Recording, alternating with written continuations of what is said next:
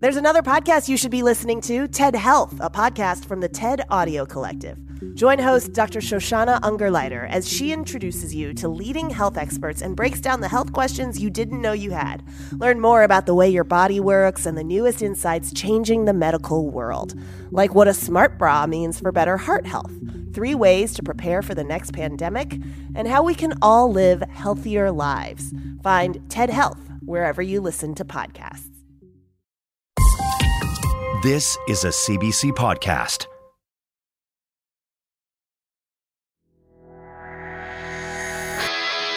Welcome to Sick Boy, a podcast where we talk about what it's like to be sick. This week's guest is Dylan. He has Ankylosing spondylitis. Let's talk about it.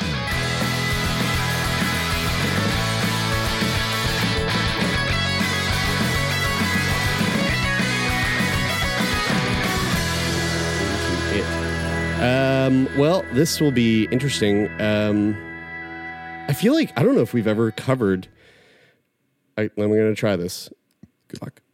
Ankylosing spondylitis. You nailed that 100%. Woo! I'm looking at the notes here, and that name, that condition name, syndrome, I'm not exactly sure what it is. It's ringing some bells, although I have no idea. It is. There's a familiarity there, but I feel the exact same way as you. But I mean, it's so hard. Like 7 years of doing this, over 600 episodes. Yeah, you really need a medical degree to really be able to file it away efficiently. Christ, I know. To which we haven't gotten yet. Once we get that, yeah. Once we get that honorary doctorate. Yeah, you your honorary doctorate. It's like, oh no, they've done over 750. Like they know it all now. That's it. Yeah. So once we do get that, I mean, we'll be rifling this shit off. Then it'll all make sense. Yes, but until Dow, until then, realizes how badly they're fucking up by not giving us an honorary doctorate, then we'll be doing this, which is kind of scratching our heads, going, "What the fuck is ankylosing spondylitis?" But Dylan, you have ankylosing spondylitis. So why don't you give us the breakdown on what that entitles and what that is? Entails. It's funny because it directly affects your tailbone, from my experience. Oh yeah, okay.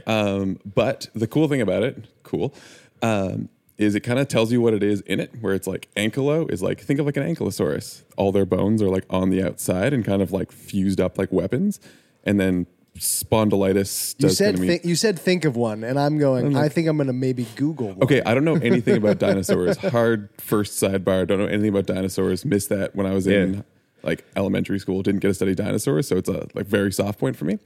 Anyway, ankylosing spondylitis is a form of rheumatoid arthritis caused by like overdeveloped or like oversensory output of inflammatory cells.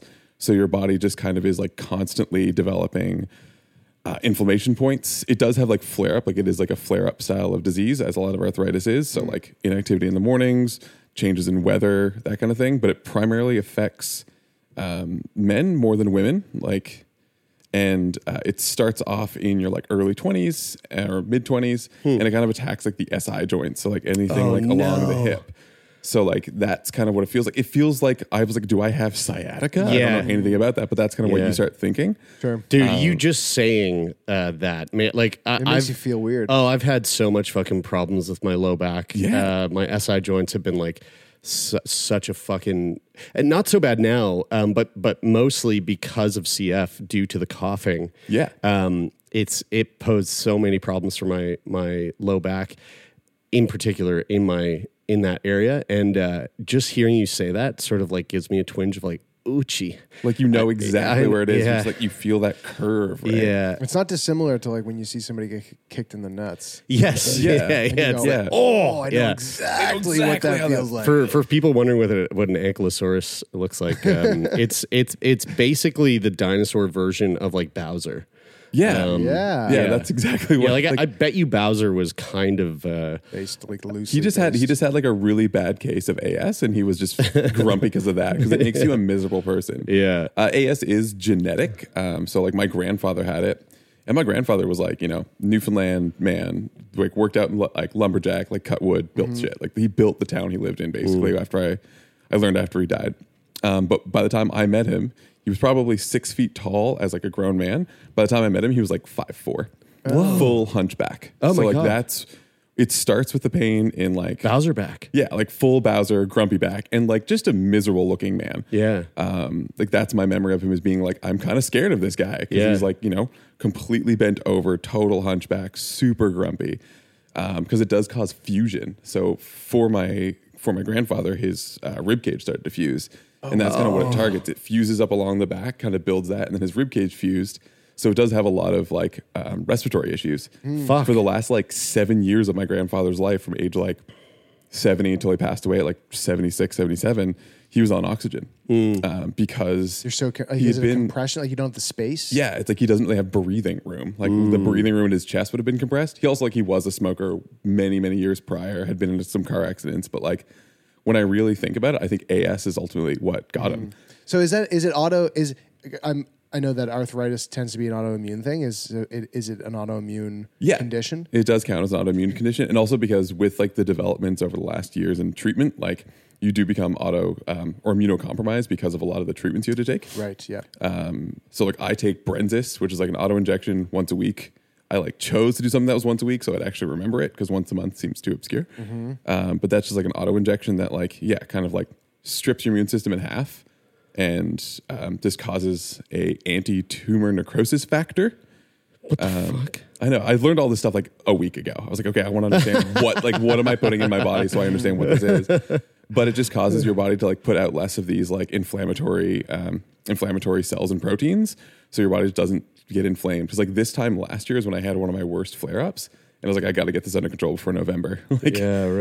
What does a flare up look like? For me, it's like I can't get out of bed in the mornings, or if I get out of bed, like the worst that I can ever remember is like January, February 2019. My wife and I lived in Newfoundland for 6 months, where I'm from. And like I was trying to get out of bed in the mornings or be woken up every morning very early by like terrible shooting pains through like basically like right from the top of my like coccyx right through like under my like butt cheeks, and would just find a way to like roll out of bed and crawl like in whimpering pain to the shower, turn on the shower, and just like fold over and just let hot water hit my back until I could like kind of walk. I'd walk 45 minutes to work, like limping the whole way. I was working at a restaurant at the time, so then I'd get there, and by the time I'd get there, I'd like kind of loosen up enough. Yeah. But then if I was working a double between the two restaurants I was at, by like 2 a.m. closing the restaurant the night after, like I was just like a fucking like I was the Tin Man. Yeah, right. yeah. Like the Tin Man has ankylosing oil. spondylitis. Like that's his shit. Yeah. So The thing about back pain is it's so crazy because like, you know, Taylor, I know you're familiar with like having back issues every so often. Myself, pretty familiar with it. Brian never really had any issues with his back. Brian's also not here right now. He's in Antarctica, which is why he's not a part of this conversation right now. But I'll speak on behalf of Brian. He threw his back out about a month and a half ago. Yeah, it was right before I left. Yeah. And I remember when he came in, like he couldn't help but go, guys, I now understand. Like, I now finally understand what the fuck you guys have been experiencing every time you throw your back out.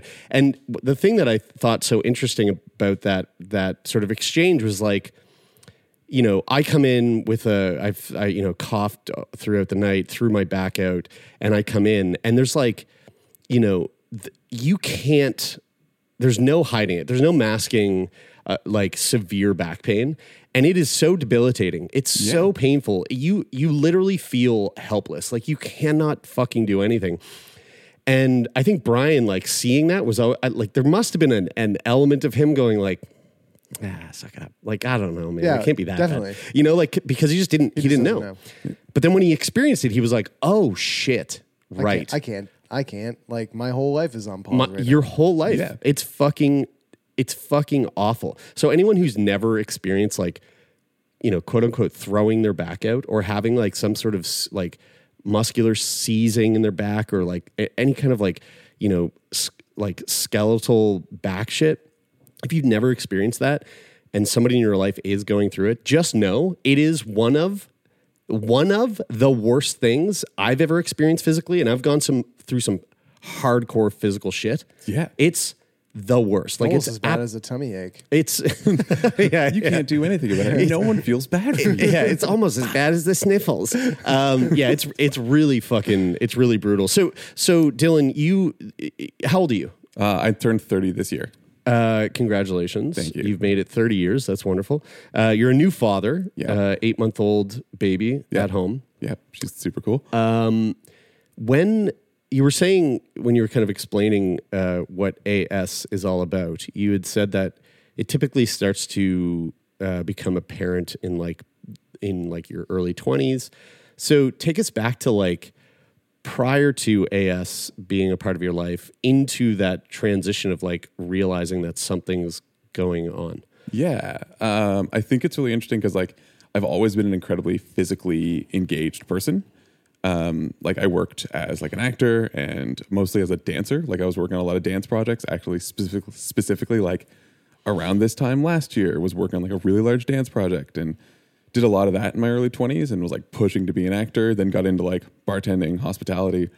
And I remember just like feeling like I'm working a lot and I'm like working out, I'm going to the gym, I'm taking care of my body, but then just feeling this pain and thinking that I'm like, okay, this is like, I just threw out a muscle, like I deadlifted wrong or something. And like thinking that it was like something that was my fault, something that I could do or something that I could fix. Right. Or like, oh, I had a bike accident on my way to a rehearsal. I'm like, well, that was it. Yeah. And thinking that it was all something that could be explained away, knowing that like this disease is genetic. My grandfather had it. My dad has it. They both had different levels of it because their treatment has been different or caught sooner. Sure. But then just like, starting to feel useless. Like back in 2018, I guess, was probably like my second year of like dealing with this like on and off pain kind of thing. And thinking that like, okay, well, it comes and goes. And then when it's gone, I don't think about it. But you knew what it was. I didn't. Oh, you I didn't was know like, what it I was was yet. really trying to like push to the side that it could be something like lifelong or like I really didn't want to think that it was what my grandfather had. Sure, So that didn't make any sense to me. I was like, no, that's because he was an old man. Yeah. But like he probably dealt with it since he was, 25 or whatever.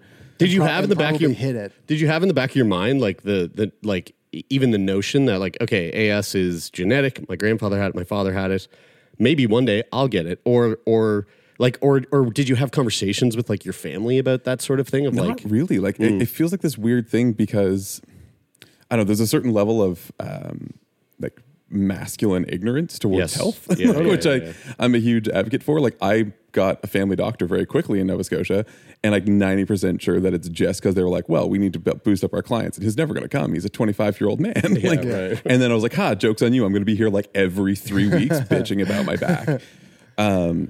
So yeah, the start of it was really just like feeling it take away things that I enjoyed. I was like, well, I really don't want to go to the gym if I can't pick anything up, or like I really like I can't go for a run. Like I remember I was training to run and getting better at it, and just being completely like shitholed sideways.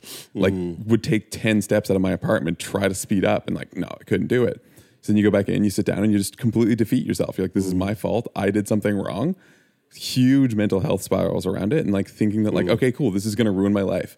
Like, I don't know what this is. And then eventually my dad just said something. It's like, well, maybe it could be AS. Like, I have it. Your grandfather had it. And I was like, oh, shit. Like, Right. And then the process started of like, how do I find out about that? Like, I didn't have a family doctor in Toronto. My family doctor in Newfoundland had retired. So I was kind of like a man of no country and like didn't really know like where my health card could get me with that. And like walk-in clinics are like abysmal. yeah. Oh my God. So I remember like when I first moved to Nova Scotia, was in a really bad, like the whole summer I was like flared up while I was doing Shakes by the Sea out in Point Pleasant Park. And like I was the fight director on that show, and like I was doing like a lot of the heavy like physical lifting in some of that play. And I was like, I can't do this. Like I'm not going to get through it. So I like went to a walk-in clinic and they were like super dismissive, but I was like, okay, can you just put me on Celebrex, which is what I knew my dad took forever. They should call walk-in clinics rash clinics. Oh, absolutely. Like, And we're that's like, what, I feel like that's what a walk-in clinic is really. It's bread and butter is like a rash. yeah, it's like my junk's itchy because it's Yeah. like right next to Dal. And like, I think if I say like the walk-in clinic next to Dal, everyone's like, oh yeah, they made me feel like shit too. Like it sucks there. And I've had to go back there over and over again to either like get prescriptions refilled or be like, can anyone send like, can I get a cortisone shot or like something that'll make me feel less like shit? And they were like, well, the worst thing that I had said to me, and I will never forget it, because I was like, okay, I think I have ankylosing spondylitis. I really just want to find a way to get diagnosed because I just want, some path. I want to like see a specialist, like see a rheumatologist. And the doctor at the walk-in clinic just said like, what would the difference be? We'll treat you the same way whether or not you have it or you have the symptoms of it.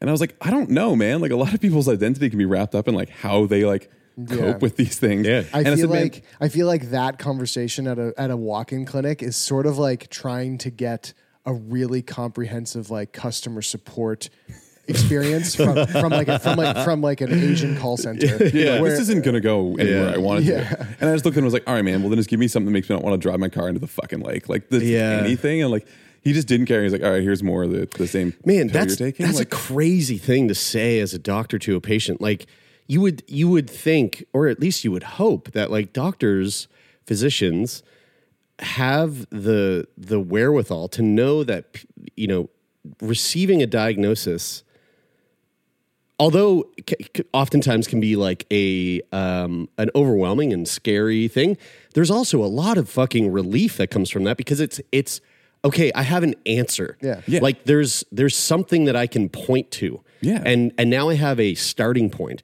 But to go, well, what's the fucking difference? Like we'll do it. It's not going to change your treatment. That's not the point. The point isn't about the treatment. The point is about at least having some sort of starting point or answer that you can then take and go forward on your journey, whatever that might be. Find support with, because I mean, like, Instagram hashtags have been huge. I mean, I feel like that's half the way we met. Was like, oh, right, like dudes who feel like shit. Like it's like people who care about mental health, people who care about like living with chronic illness and not feeling completely like gaslit by everything. Because like, I don't know, I gaslit myself out of my disease for a long time where I was like, oh no, I feel like shit, it's my fault. And then would go away and be like, oh no, it's fine.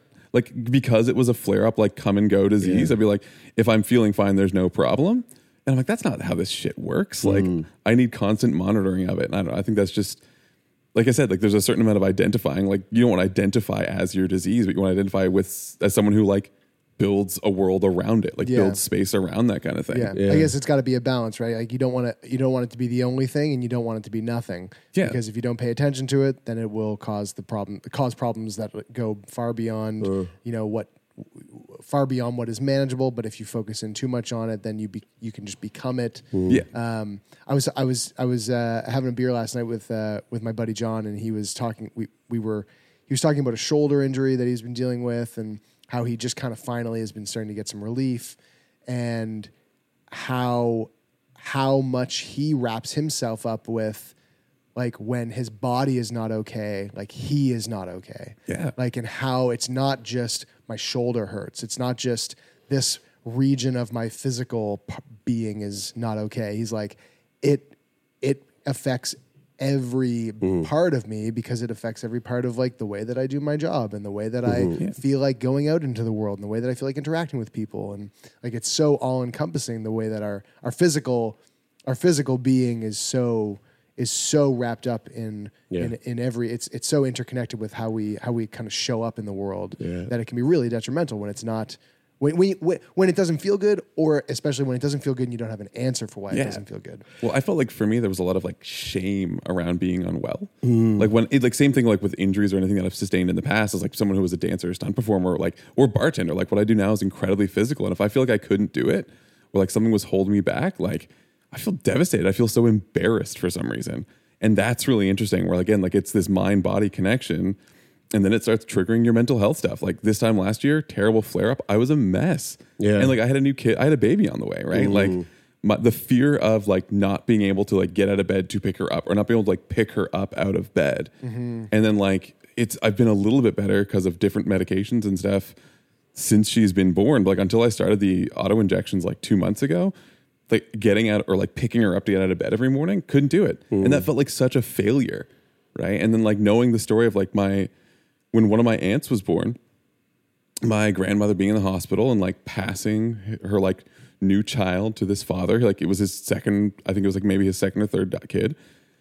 And then like her looking at the nurse being like, take the baby, he's about to collapse. And then he did. And that was from ankylosing spondylitis. And he would be like, in his like mid 20s, just because like his body like couldn't hold him up, and then just fucking crumpled. Oh my God. Do you know what I mean? Like that's such shit. So I've had those moments like where I'm like, I can't walk with her and I have to pass her off to someone. And it's just like, it's embarrassing, because that's all I want to do, right? Like, you know, it's all you want to do is like do the dad stuff. I want to throw the kid in the air, catch the kid. Like that stuff is like, I don't know, and that being taken away from you, it just becomes embarrassing in a weird way. And when you have a kid, something that I've been experiencing is like I've just noticed that my mental health has been like really like a steel trap my whole life. And just in the past 7 months of having a kid, I've noticed like those walls have started to like show some cracks, and I'm starting to experience like mild anxiety like more often than I have been. And I feel like there's a lot of ties to maybe like money and providing, but also like what you were saying, like being able to, like all of a sudden my time is much more like what I do with my time is much more important now, because it's not just spending time with like my significant other that can understand if I'm not there because I have to do something, but it's like it's developmental. It's like how this other person. So like being a father has really like changed a lot about how I feel about everything in my world, from work to working out to how I feel to like how I respond to stimulus and like everything. Like it's been a very like it's really shaken my world in a lot of ways, outside of just like the amazingness of what it is. Well, it's funny. One thing that like my friend Cooper Tarvel said, he was a bartender now. He's like personal trainer at Ironstone. And he just said like, after that thing is born, everything else in your life becomes a distant fucking second. Yeah. And it's like, as a result, it does shift that kind of stuff. So you start like your anxiety start being about that. But like I was saying to you when I first walked in here today, like some of the things that happened to kid was like so many other things don't matter anymore. Like I used to be so scared. Like I wanted to be this like successful actor or whatever. And now I'm like, I want to go watch the sunrise with my daughter again, like I did for the first time this week, because that shit was unreal. Yeah. Like the simple things become so much more interesting, and then you kind of realize the joy of a boring life. Yeah, you know, because it's not like boring; it's like exciting. Because I don't know, having a kid means you get to live all over again. Yeah, right. Like you want to live twice. That's the answer. Yeah, that's it. Like when I was like, I was saying to John came over last night after we had our beer, and like Kyle and I were like saying something on the lines of how. Like how she like shit that she's eating. Yeah. And it's like that, if you just remove the context that we're talking about a baby, that is the most boring fucking thing you could ever talk about. You're like, carrots. I snuck my baby a croissant. She's not allowed to have salt, but we had a croissant together. And you're like, nuts. Isn't it crazy that this super mundane, boring thing has all of a sudden become interesting? What's really funny though is like, and parents will be like, yeah, totally. And then people who don't have kids are like, that shit is fucking boring. and I don't give a shit, man. You can think that for all fucking week. And I'm like, okay. So Dylan, like, just coming back to the AS and you know, that sort of, that experience of going to the walk-in clinics and just being like a real slog. How did you eventually get the diagnosis? I have like because I'm super neurodivergent and like super hyper-focused ADHD, I just worked like a fucking dog. If I really think about it, like I got to give myself credit for like just being like, I'm figuring this out. I'm getting diagnosed, and just like kicked up a stink. Like I said, was at my doctor's office a shit ton. And I was like, hey, I want more blood tests. Because I got blood tests done when I first moved to Nova Scotia. Got x-rays sent by a referral from that same terrible walk-in clinic I mentioned. And, you know, they got my x-rays. And the thing is, unless you get a certain very specific x-ray that like you need to be sent by a specialist for, they just kind of do a generic overview x-ray. And you can't actually see the inflammation or like the deterioration of the SI joints. So specifically like that pain, they weren't finding it correctly on an x-ray. So I was like, okay, well, I'm going to go for more x-rays, or I'm going to go for more blood work. Because the thing is, a lot of people who have AS don't have a certain HLA protein in their blood. And as a result, they can't get diagnosed because they don't have this certain thing. I'm like, yeah, but I can't fucking walk. Like, I know I have it. I have the symptoms. It is genetic. I found the gene marker or whatever. But like, I don't know. I even had a physiotherapist say something like, well, no, your breathing's still pretty good. Like, you don't have any chest fusion yet, so you probably don't have it. And I'm like, I don't know. Do I want to wait for the chest fusion? Yeah. Do I want to wait for like all? You're right. Let's wait for it to get worse. Yeah. And then eventually, like, I went in to see my family doctor again. And I was like, hey man, like, I'm really still feeling terrible. The Celebrex that I've been taking for like 3 years just doesn't really seem to work at all anymore. Is there anything else I can do? Like, have you followed up on like, you know, me getting a referral to a rheumatologist who can like actually look at it and like tell me if I'm all in my head about it, or if it's like, yeah, no, you have it.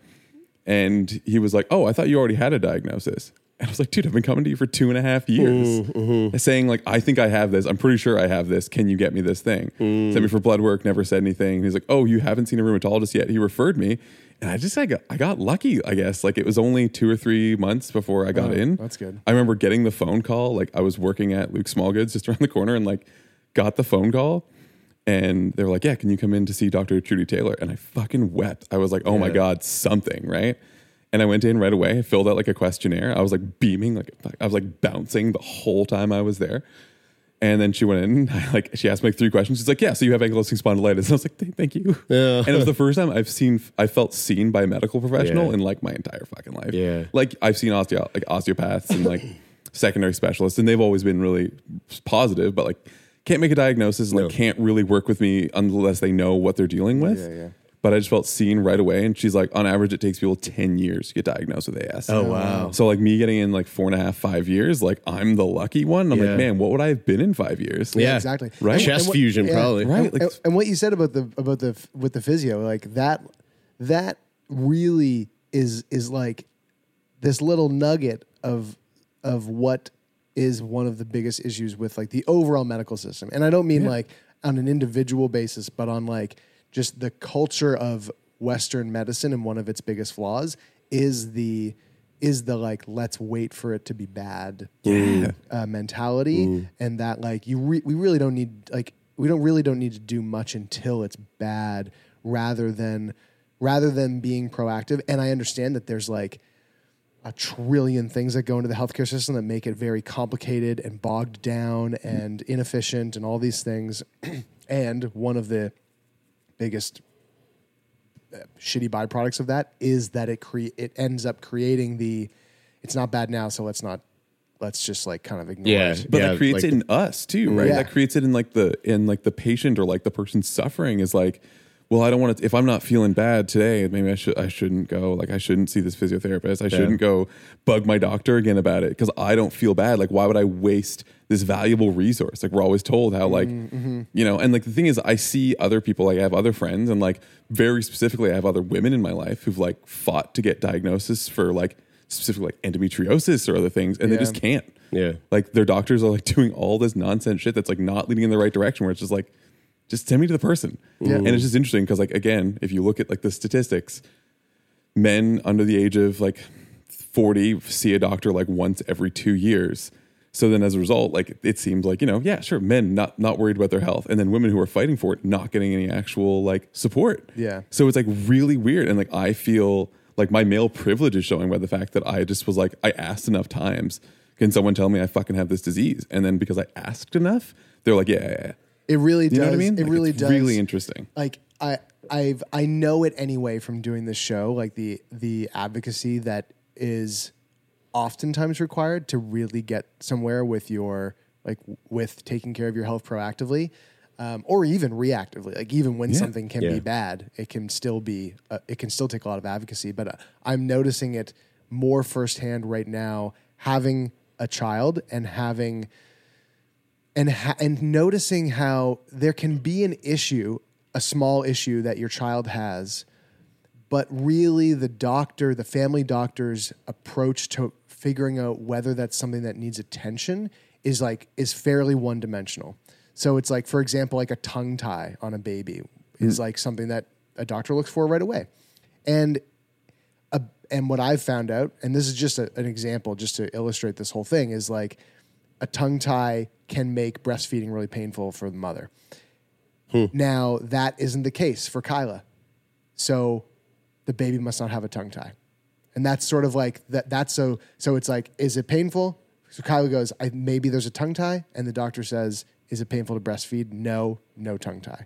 That's sort of like how it's looked at. Yeah. Even though there's like 10 more factors that can have a downstream effect if there is a tongue. And so I'm saying that because we just found out there is a tongue tie, and it actually has all these other effects. Yeah. And really the painfulness of breastfeeding was really just one dimension of the whole thing, but it doesn't get treated, doesn't get looked after because they're really and not really through the fault of the doctor. Like that's their training is to go, what is like to kind of rank order priority.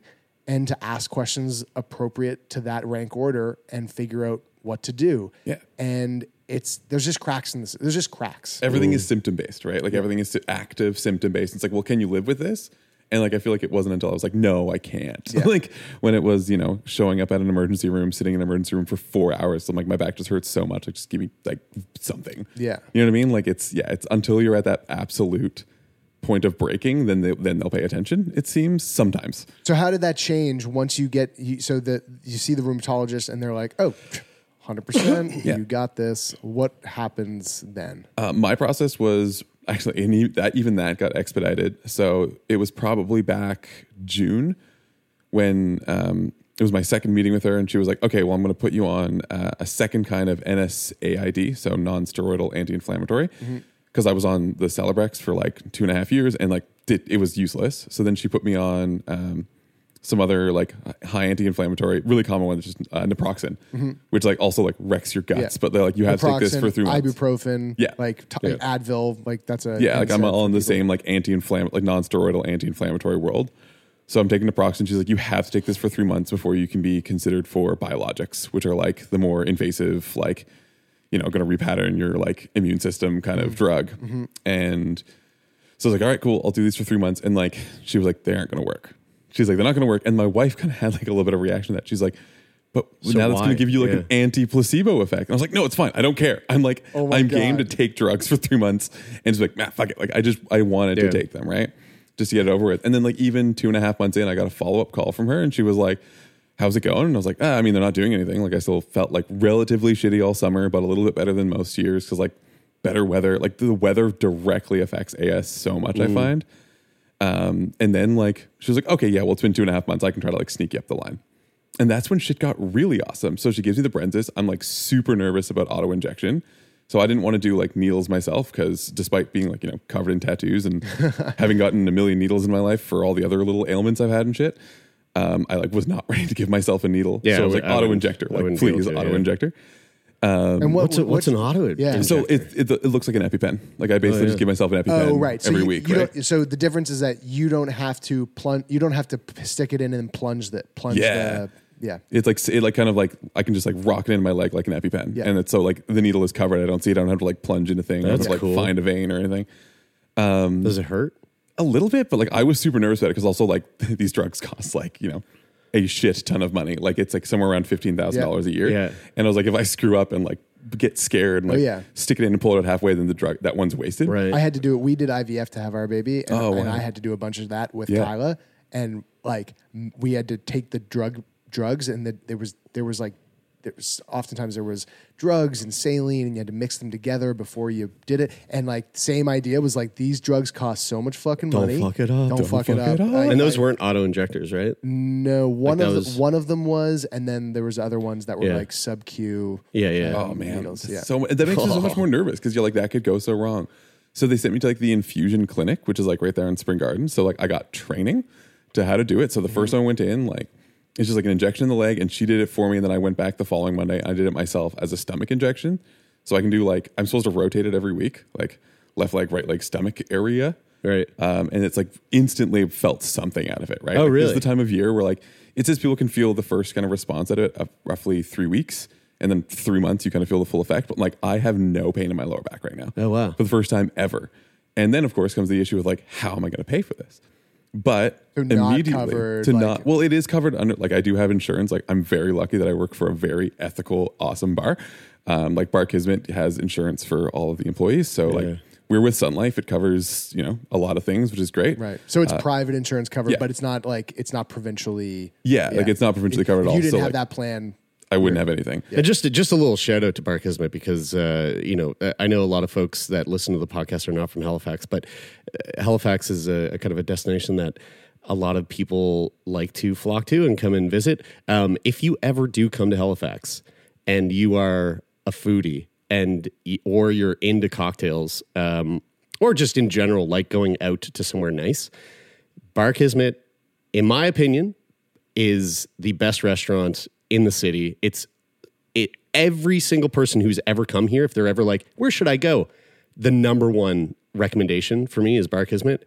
It's so glorious. It's such a sweet. It's like a Michelin star rated restaurant that just hasn't gotten the Michelin rating yet. Like, I fucking love that place. So it's nice to know that on top of that place being so great as a consumer, they'll insure your ass. That they're also great for, with their employees. So that's really nice to hear. They've been really like, I don't know, I've had to deal with this illness while being an employee there, and like being a bartender and not being able to move. Like, we're on our feet, 10 hours a night, like shaking cocktails, which is not conducive to the way your body works. And like, I don't know, if it wasn't for the insurance I had there, and just like also them being like, don't burn yourself out, and it would be bad. So like, thank you for acknowledging all the hard work we do as like the staff there. But like, the staff are so well treated too that like, it's one of the reasons the place is so good. Yeah. It's because we actually just feel valuable. Like, we're all championed to be the best versions of ourselves, and that's why things get to be good there. Yeah. Like, like there's like the best place to go. Awesome. Glad that other people feel that way, but like the best place I've ever worked. I've been there for 3 years. Yeah. Like, I get to work really creatively on the bar program, and it's like, it's just unreal. Yeah. So, yeah. When you said the thing about being told to take naproxen for a certain amount of time, just because it's like, even though they knew, they were like, it wasn't going to work because like, that's the protocol. Yeah. So it's like, we just got to follow the protocol. You have to do two different. You have to take 2 different drugs before they assign you this one. I got back from I got back from Europe a week and a half ago, or a week ago, and I got off the plane, and we had a ton of shit, and I was traveling with my bike, so we had a bunch of luggage. We go outside to get a taxi back into the city, and there's like a line of taxis, and the way that it works is like the first taxi. The first taxi is the one to go. Yeah. The first taxi is a car, and I can't. I mean, clearly you can't put the shit that we got in the car. So I go up to the car behind it. That's a van. And I go, hey, can we go to the city? And the guy goes, not until he goes. The guy goes, yeah, you got to ask him first. And I go, but I got all this stuff. And he goes, I know.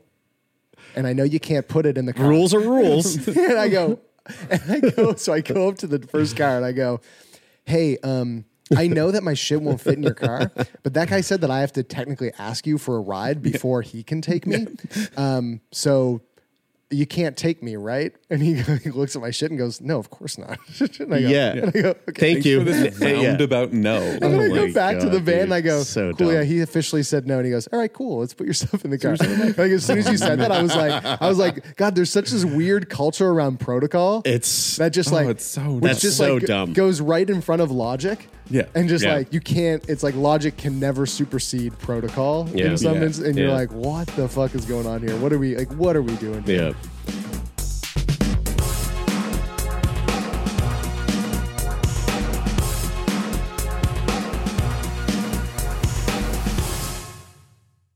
Are vegans actually unhealthy? Does cannabis ruin your sleep? And why are so many men taking testosterone supplements? I'm Mitch. And I'm Greg. And we're the creators of the popular YouTube channel ASAP Science. Every week on our podcast Side Note by ASAP Science, we explain the science behind a controversial subject with recent research, up-to-date studies, and ridiculous stories so you are entertained while, bam, simultaneously learning. We're here to make science make sense. Download Side Note by ASAP Science wherever you get your podcasts. We met earlier in the summer while you were working at Luke's Small Goods. Also a great spot if you're in Halifax. Go check them out. They've got sandwiches. really good sandwiches there. We smell the bread. They cook it right underneath us. Oh, I know. Yeah, it's great. It's great. It's like when we moved in here, we were like, why does this place always smell like a bakery? Like, it's so awesome. But we met there, and you took my order, and you were like, hey, I want to come on the podcast. Like, I would love to be on the podcast. I was like, yeah, sweet. And then time like slipped by. And just recently you put out a post on your Instagram where you were talking about, access to a medication. Is it a new medication? Give us a little bit of insight into what's going on there. Well, it's really, because I recognized you because I'd been following your Instagram and I'd seen the post about like your medication, that breakthrough, and just this like life-changing but also very expensive thing. Like, I can't remember exactly, but you're like, this pill is $300,000. Yeah. Like, oh yeah. So like, my medication is not in that ballpark, and like, still all these medications are prohibitively expensive for any human being who has a, regular job and doesn't come from money. Yeah. But so that's what my doctor told me. Like Dr. Trudy Taylor, who's like from the rheumatology specialist clinic on Summer Street, she was like, there are programs for people with rheumatoid arthritis. And I was like, that's amazing. She's like, I'll get you in touch with the Harmony program. And then they will be the conduit between your insurance company and the drug. And because that program like doesn't want any hiccups, like once you're prescribed these drugs, they're like, we will make sure you get access to them right away. So they just give a credit card on file to your pharmacist. And then it's just like carte blanche. You go in, you're like, yeah, I'll take my first 4. So that's like instantly, that was like $1,200 of medicine that I got just covered by this program called Harmony. Wow. And amazing. that was amazing, right? Yeah. And that was just for the first session. Then like, okay, then we'll talk to your insurance company and we'll see what your insurance company can do and how much they're willing to cover. So they like bridge the gap so that you can like, you don't have to be waiting for relief. Yeah. So like you can just get it right away. And like, that is like, again, miracle success story. Like, Rachel from Harmony has been amazing. Like, also, I'm terrible with my phone. I like recently had my Instagram get hacked and all my stuff got lost, which was brutal. But did you make any money in crypto? Not yet. I'm working on it. But like, so I lost my phone number and all this like nonsense from this hack. And my God. they were trying to reach me and didn't have my phone number. And like, but they like kept persisting and found me again. So like they did the work to get me the money to get my medicine. I was like, thank you. That's like, that's unbelievable. So I finally got on the phone with her and on the phone with my insurance company. And I just had to be like, yes, you can talk to my insurance company. They talked, and then my insurance company agreed to cover, like the 75% that it's in the contract, which is again incredible. And then she called me back and it's like, okay, so your medication is going to be X amount of dollars a month. Is that doable for you? I'm like, I mean, like it won't be easy to spend an extra, couple $1,000, $3,000-$4,000 a year. And she's like, well, would us covering it for you be helpful? And I was like, yeah. And they were like, oh yeah, we can just do that. So this program exists for people to like make it possible to get their medicine. And like, if I am ever in a better financial situation, like if I was working, a like higher salary job or whatever, like great, I would absolutely be like, yeah, thank you guys for taking care of me. I will, cover the remainder now. Yeah. But like, because then that makes space for somebody else that doesn't. Exactly. Have and like, again, no one wants to be selfish about it. But thing is, then they said too, like, if anything ever changes with your insurance, we'll help you out. So this program exists to like bridge the gap. Cool. And it's awesome. So like, the $20,000 a year medication that I'm getting or $15,000 whatever is like not something that I'm prohibited from having. Like I just have it and I'm taken care of by them. Sorry. Wow. So yeah, I'm just taken care of and it's like, it's just absolutely life-changing. Like I don't feel pain. Like this time last year, I was like, again, kid on the way, feeling miserable, like the worst mental health spiral of my entire life, like completely borderline suicidal, like awful space. And then here I am this year being like, my life rocks. Like everything is come full 180. So you take that every month? Every week. Every it's week. A weekly injection. Oh, right. You said every week versus every month. Yeah. And so you take it every week and it is an immunosuppressant drug. Yeah. Like how has getting that drug, I mean, the environment that we live in, COVID, the conversation around being immunocompromised and COVID, and not just COVID, but like your immune system's not just paying attention to COVID. It's more susceptible to anything that's going around. What does that look like for you? How do you manage that? How do you think about that? I mean, like I guess everyone's a lot more conscious of it now, which is nice. Mm-hmm. Luckily, I've never been someone who's gotten sick too many times, but like, I did have COVID. That sucked. I've had like, my 3 or 4 shots now because I am like trying to keep on top of it a little bit. Yep. But the way that like my rheumatologist put it, she's like, okay, so your immune system is like functionally cut in half. So if you get 1 cold a year, now you'll get 2. And I'm like, that's actually a better way to look at it. So it's like, I feel like I have like an underlying risk of infection, but I'm not luckily in a super volatile environment. Yes, I work in hospitality and service and like as a bartender, especially when COVID started happening and people started sitting at the bar again in this like slight post-COVID world, all you're thinking about is how much people are just basically spitting on your hands. I'm like, yeah, people are spitting on my hands all night. That's what I do professionally. Yeah. So like, it's definitely concerning, but like you weigh your factors, right? Like, I don't know, even right now, like I was someone who gets cold sores and like has like dry lips and like small little infection, things like that. Mm-hmm. So it feels like I have like an underlying small throat infection at all times for the month of November, but like I'm walking, like I don't care, like I'm walking, right? So was what your doctor said to you like putting it as you're going to get two. I'm just curious because I like immunocompromised, immunosuppressed is like they're words that we are much more, like you said, we're much more familiar with because of COVID and how COVID sort of brought those things to the surface for the average person. But I must admit, like I really don't know much at all about what really that means. And when you put it that way of like you might get two colds instead of one because your immune system is effectively cut in half. I would have probably more intuitively thought about it as your cold would be twice as bad, right? Instead of, you know what I mean? Like, was it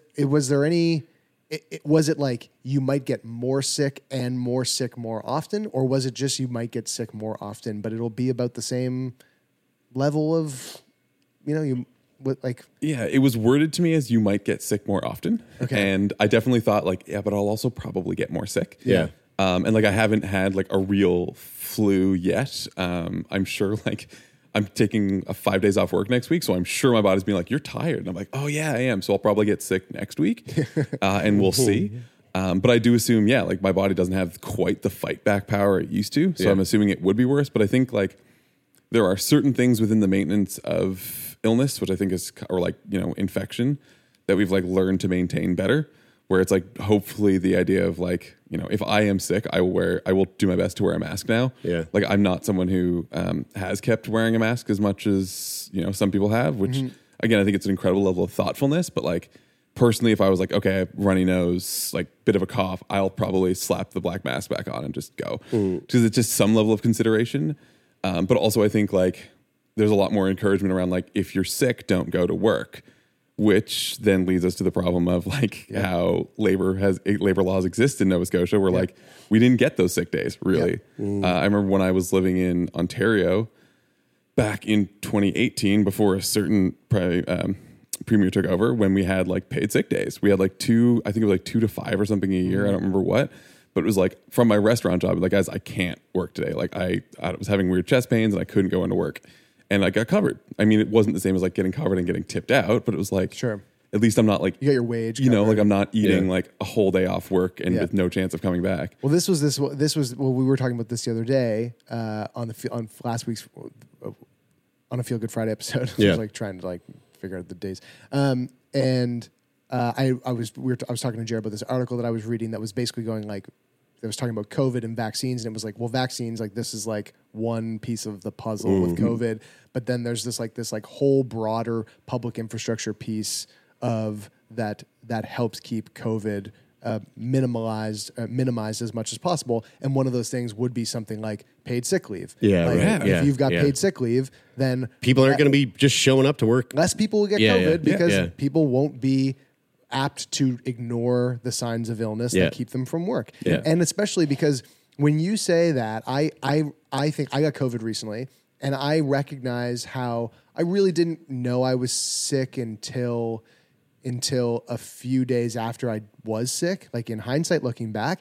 And then you got to think, well, how much of only realizing a few days later is that I actually realized that I didn't feel good, and how much of it is a psychological component of pushing away the fact that I don't feel good, and really just not even being conscious fully or fully conscious that you don't feel well, because you're just trying to go, oh, this is going to be a fucking pain in my ass. Especially on vacation, especially when you're on vacation, you're like, I paid a lot of money to come here and do this thing, and I don't have time to be sick. I can't afford to be sick. I was in New Orleans this summer for the Tales of the Cocktail Apprentice program.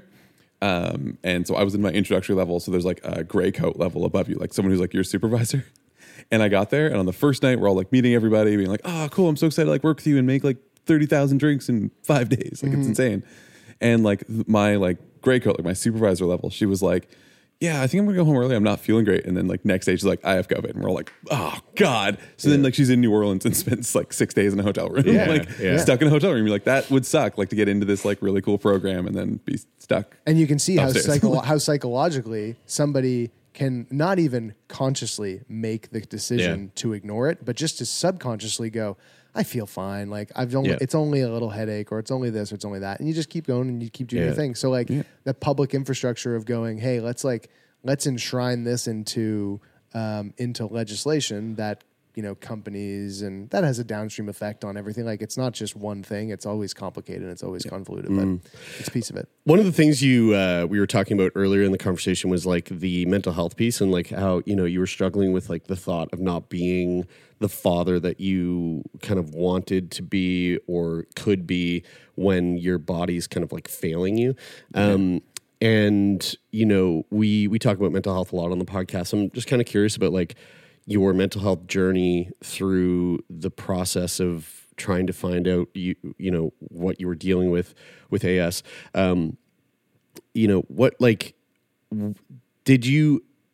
What's your relationship to mental health? And like, and by that, I mean, like, what's your relationship to managing and like identifying your mental health? And like, have you had experience with like talk therapy or things like that in order to kind of manage how your mental health is sort of like waxing and waning? Yeah. Well, I mean, like for me, I guess there's been a lot of mental health factors, and I've been luckily surrounded by a very mental health positive household. Yeah. My mom is a now retired guidance counselor, which is awesome. So she's always been very much about like that life, that understanding.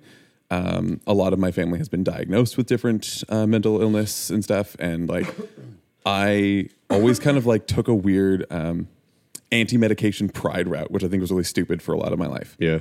I think there's no shame in medication, but I think for me, I was like, yeah, I was diagnosed with anxiety when I was 15, but I don't take anything for it. And I'm like, why is that a thing to brag about? That's like, in a certain sense, it's like kind of ableist, like neurotypical ableism of some sort, where you're like, I'm kind of have it, but I'm like, no.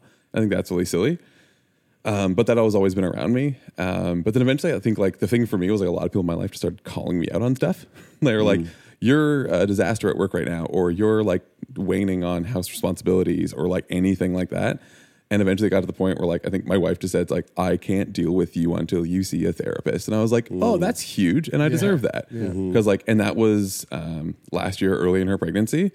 And I was like, yeah, you shouldn't have to deal with this right now. You shouldn't have to deal with me like spiraling out of control about like anxiety around like work or success or making enough money or like all this stuff. Because I've always been someone driven to like want to be in the limelight or something like that. And that causes a certain level of like self-image anxiety. I lived with eating disorders as a kid, like at like 15. So I guess like I still live with some of that stuff.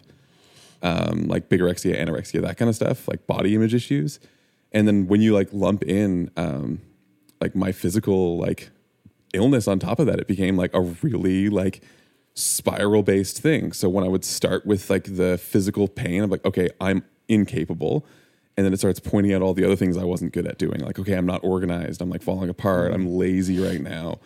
And then like, I'd never been diagnosed with ADHD. And I think as like my age bracket was like, you started hearing ADHD a lot for like 5-year-olds, 10-year-olds, like that kind of thing. So like those kids who got diagnosed, we all saw this as like silly, rambunctious behavioral thing for like children. And then those of us who like didn't have those symptoms as a kid grew up and didn't develop any of the coping mechanisms that comes with that or any of the medication access that comes with that. So then as adults, you don't really realize it's like affecting you at all until you're like, oh, I can't get anything done. And sometimes like as a creative person, like as someone who writes or designs drinks or whatever I do, like I was using it as like my superpower. And I was like, yeah, I'm dealing with this. I'm finding my coping mechanisms, until I was like, no, I'm not. Like I'm a mess. And so there was always this spiral of like physical ailment, feeling incapable, totally spiraling off the rails and becoming like very self-harmful. And I finally got, again, just by like pushing for it, I was like, okay, I want to see like someone who can professionally diagnose me for ADHD. And when that happened, I got diagnosed for ADHD, borderline personality disorder, which is one that doesn't really get talked about in the same way as a lot of the other ones. They get a little bit too like trivialized, and then like anxiety disorder. So of course we always hear like things like, bipolar, schizophrenia, and those come up mainly or like OCD, and they come up in this way that gets trivialized, which like, drives me insane. Like if everyone could please never be like, I'm just being OCD today. It's like, I have friends who have that shit and it's ruining their life. Like let's not trivialize that, or being schizo or bipolar. Like those things don't deserve that. But BPD weirdly doesn't get that. Like we never, like those of us who fall in that category, it's like weirdly not talked about. And for a while, like Instagram banned the hashtag BPD, where it's still if you search BPD, it's like, hey, this hashtag associates with behaviors of self-harm. Are you okay? Like you really? would search it and it would like send you a link to being like, we want to make sure you're good. Oh, interesting. Because BPD is, it's a swing disorder kind of thing where like you range between like mania or psychosis. So it's very internalized and like there's lots of outbursts of anger, lots of fear of like abandonment and like dissociation, which like, again, physical ailment. When I was feeling like I couldn't move, very isolating. So like that would be those moments of like spiraling inwards, being like, everyone hates me. I don't want to be around anyone. Or like you either have a like lot of love to give for people or like you want to just regress from people. And like I'm an incredibly outward social person. So I managed to accrue all of these like various diagnoses for these things. And then I don't know, like started seeing therapists because my wife's like, you have to do this. And then like for a long time was still really resistant towards medication. Yeah. Because I was like, no, medication's to do with my physical ailments that I haven't really been dealing with yet.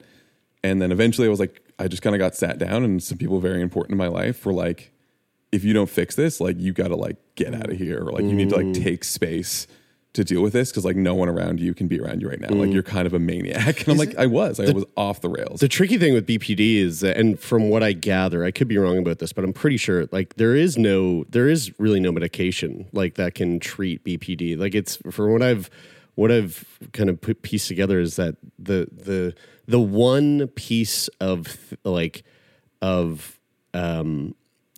the one like route to get to the core of BPD and treat BPD in a sense is DBT, which is a form of therapy, group therapy specifically, I believe. I think there is solo DBT. Oh, there is? It's okay. Behavioral training, and I've done some of it. Okay, yeah. And I find that like the behavioral training stuff it's challenging. It can be real, especially for people with ADHD combo. Yeah, totally. It's really hard to pick up new behaviors. Have you gone down the road of trying to manage and treat BPD, and like what does that look like for you? I take medications now. I have like 3 things that I kind of take. One is like a very common antidepressant, citalopram, or like an off-brand of citalopram, which really is about like mostly managing anxiety. And that is coupled with lamotrigine, which is actually often prescribed for people who suffer from seizures. Oh, interesting. And I think I don't quite understand the chemical of it, but like in a certain way, that's some of what the episodes, like for people with BPD, we'll often call it splitting. Yeah. Where you really like start seeing just the black and gray, like the black and whites and no gray. And that's really like the extremes. Like, I don't know, I often describe it as like I'm always writing my own movie script. Right. And like most of the times it's catastrophizing and really awful shit like that. So I feel like with those two, I've managed to like, could use maybe a little bit more dosage, but I've like managed to reduce the mania. And that's the biggest thing that I find from it is like a lot of like manic behaviors or like impulsive behaviors or like distracted behaviors, or like kind of some of the bigger ones, have kind of managed to get toned down.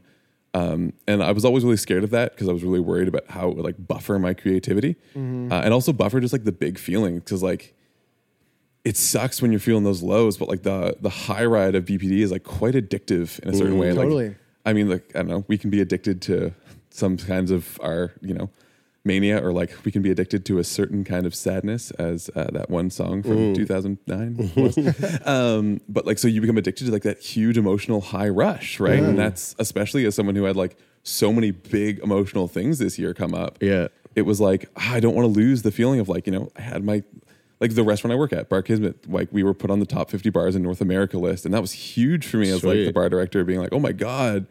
So that was huge, getting accepted into this Tails program. Like I had all this career stuff pop up out of the pandemic, all these opportunities to travel. And then like, of course, to top that off, like I had a kid. And I know that was going to be like this huge life-changing moment. I didn't want it muted. Yeah. But then I realized more and more about how my behaviors were affecting other people. And I was like, oh shit. Yeah. So I really wanted to like just mute myself, just like mute the edges, like round the edges out a little bit. And that's like, the word for the last like 3 months of my life has been just like temper. Like I used to love extremes. I really believed in extremes. Like I'm someone who either like loves to party or loves to be like, no, I'm sober for 6 weeks. Like, and that's kind of where my ranges have been. It's like, oh no, I think there is like definitely like getting older where like, no, I need to like round the edges out of this thing. I had this conversation last night where I think we got onto it from,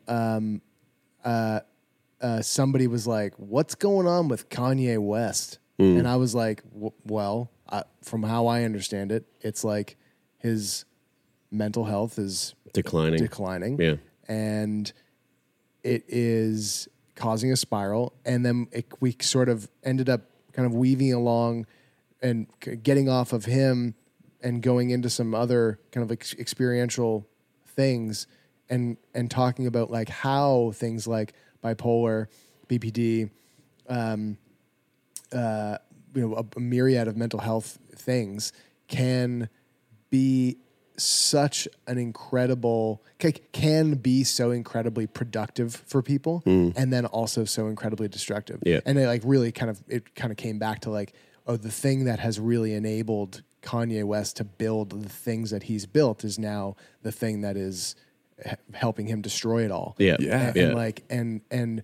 And how do you, as a person dealing with those things, I think especially in a lot of times in combination with like a therapist, recognize like how to manage that without losing, because I think you're probably speaking about something that hits home to a lot of people who are dealing with mental health issues of going, there is a piece of what I deal with that is really beautiful, and really helpful. And I don't want to totally crush that with therapy or medication or whatever it is. But also knowing that it can be destructive for the people in your life and for you ultimately. Yeah. I think it's an impossible line, right? Like I don't know what the solution is. Cause for me, it was super creative for a super long time and fueled me to have like endless amounts of energy and just like really hustle. And then like eventually it was like, oh, I'm just being an absolute monster. Like for someone who has spent, I don't know, like at least since I was 8 years old, so miserable that I wanted to die. Like I had such a bad self-image since I was like 8 years old, making like crazy threats about like hurting myself, to be called an egotist, to be like, you have a huge ego problem. And I'm like, oh, how could someone who hates themselves that much have that? And you're like, okay, here's how it affects other people. Because if you're it's like at one point with my therapist, I was calling it like an addiction to myself. And like a lot of that addiction was like actually hateful, as anyone's addiction to like almost anything is, where it's like, not everyone who's addicted to heroin is just going for the heroin. You know what I mean? Like it's through like this like self-hatred of like, I am obsessed with this thing that is me, and all of my thoughts have to revolve around it because I'm just so like disgusted or revolted by that thing, that the protective method is like, I don't know, trying to hold people close, trying to bring people in. And like one of the things that I talked about like with a psychologist was like what she said in that weird like, let's talk about your inner child way, was like, there is still a scared little boy who just wants his friends not to leave him. And you do that with strangers, right? And that's why like I'm an incredibly open person, and part of that is a BPD symptom is that like you will open up your heart to like everyone. And like that sounds pretty dope, hey? Like that sounds really great, being able to be like immediately vulnerable. But to some people that's a little bit much and a little bit oversharing, and like learning that boundary is kind of challenging for a neurodivergent person. But like when you realize a lot of it is like, oh yeah, like I didn't have friends until I was like 13 because I moved around a lot. So like my parents were my friends, and that's kind of all I had.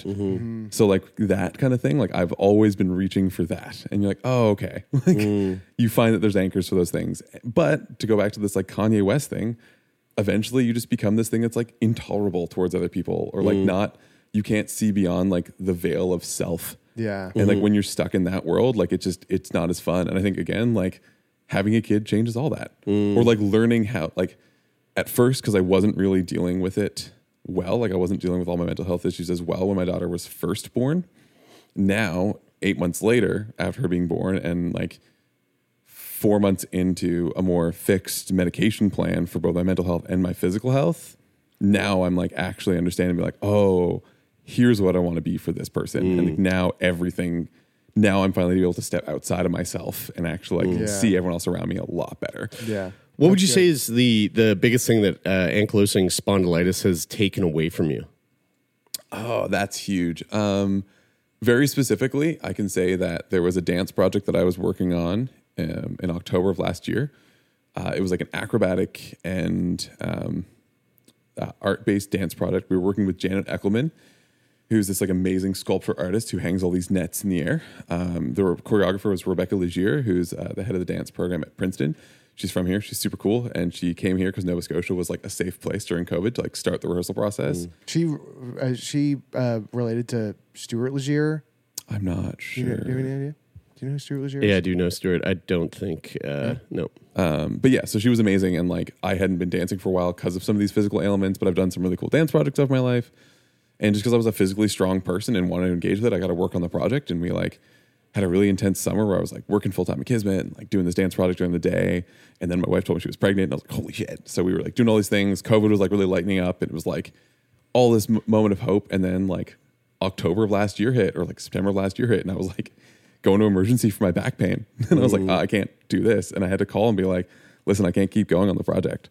And I was like, I can't keep doing this. And like, I think the biggest thing that it's taken away from me has been like thinking that I can do everything at once and like being like, oh yeah, I can totally like weight train for this cocktail competition, do this dance project, work full time, and work on my own consulting company. Like I can't do 10 things anymore. But maybe that's actually a way better thing because now I have a growing family and like I get to be a lot better at the work that I am doing. Yeah. So that's what would you say is the biggest thing it's given you? I think exactly that. Like I think it's given me like just perspective of like taking care of myself, like actually not frying myself so I can show up for the things that I want to show up for. Like one of my mentors from theater school said something that like will stick with me forever. And he passed away a couple of years ago. And I think it hit a lot of us who were trained by him very hard. It was just like, I care about two things, my family and the work. Nothing else I take seriously. And like, as a result, like you can enjoy a lot more of life when you pick at things for fun and don't take them seriously. And if you have like, you're focused on like family and if your work is important to you, that's awesome. I've realized more and more that work doesn't have to be important for everyone. And I think one of the reasons for working those like slug jobs and hating your jobs is because then you can love your life more. If you love your life outside your work more, that's awesome. And if you work a job that you don't like because of that, that's totally fine. I'm just lucky enough that I love my work and I love my family. But at some point, I think I could, if I had to make that decision, like it'd be easy now. Like I can make the decision, being like, if I can live a meaningful, simpler, like quote unquote, simpler life of just like hanging out and enjoying watching my like daughter grow up or like other kids grow up or whatever the plan is, then that would actually be totally more rewarding. And like being able to be physically present for that is so much more important. I think that's huge. Well, Dylan, this has been a real treat, dude. It's so nice to have you come into the studio and share a bit of your life with us. Big congrats on finding these new medications that are like making such a huge difference in your life. And we really appreciate you taking time out of your day to come hang out with us. I'm glad you guys had me here. This is like, again, this is the most important thing that we can be doing is creating community around this conversation. So I think it's huge what you guys do. Cool. So thanks for having me here. Thanks, dude.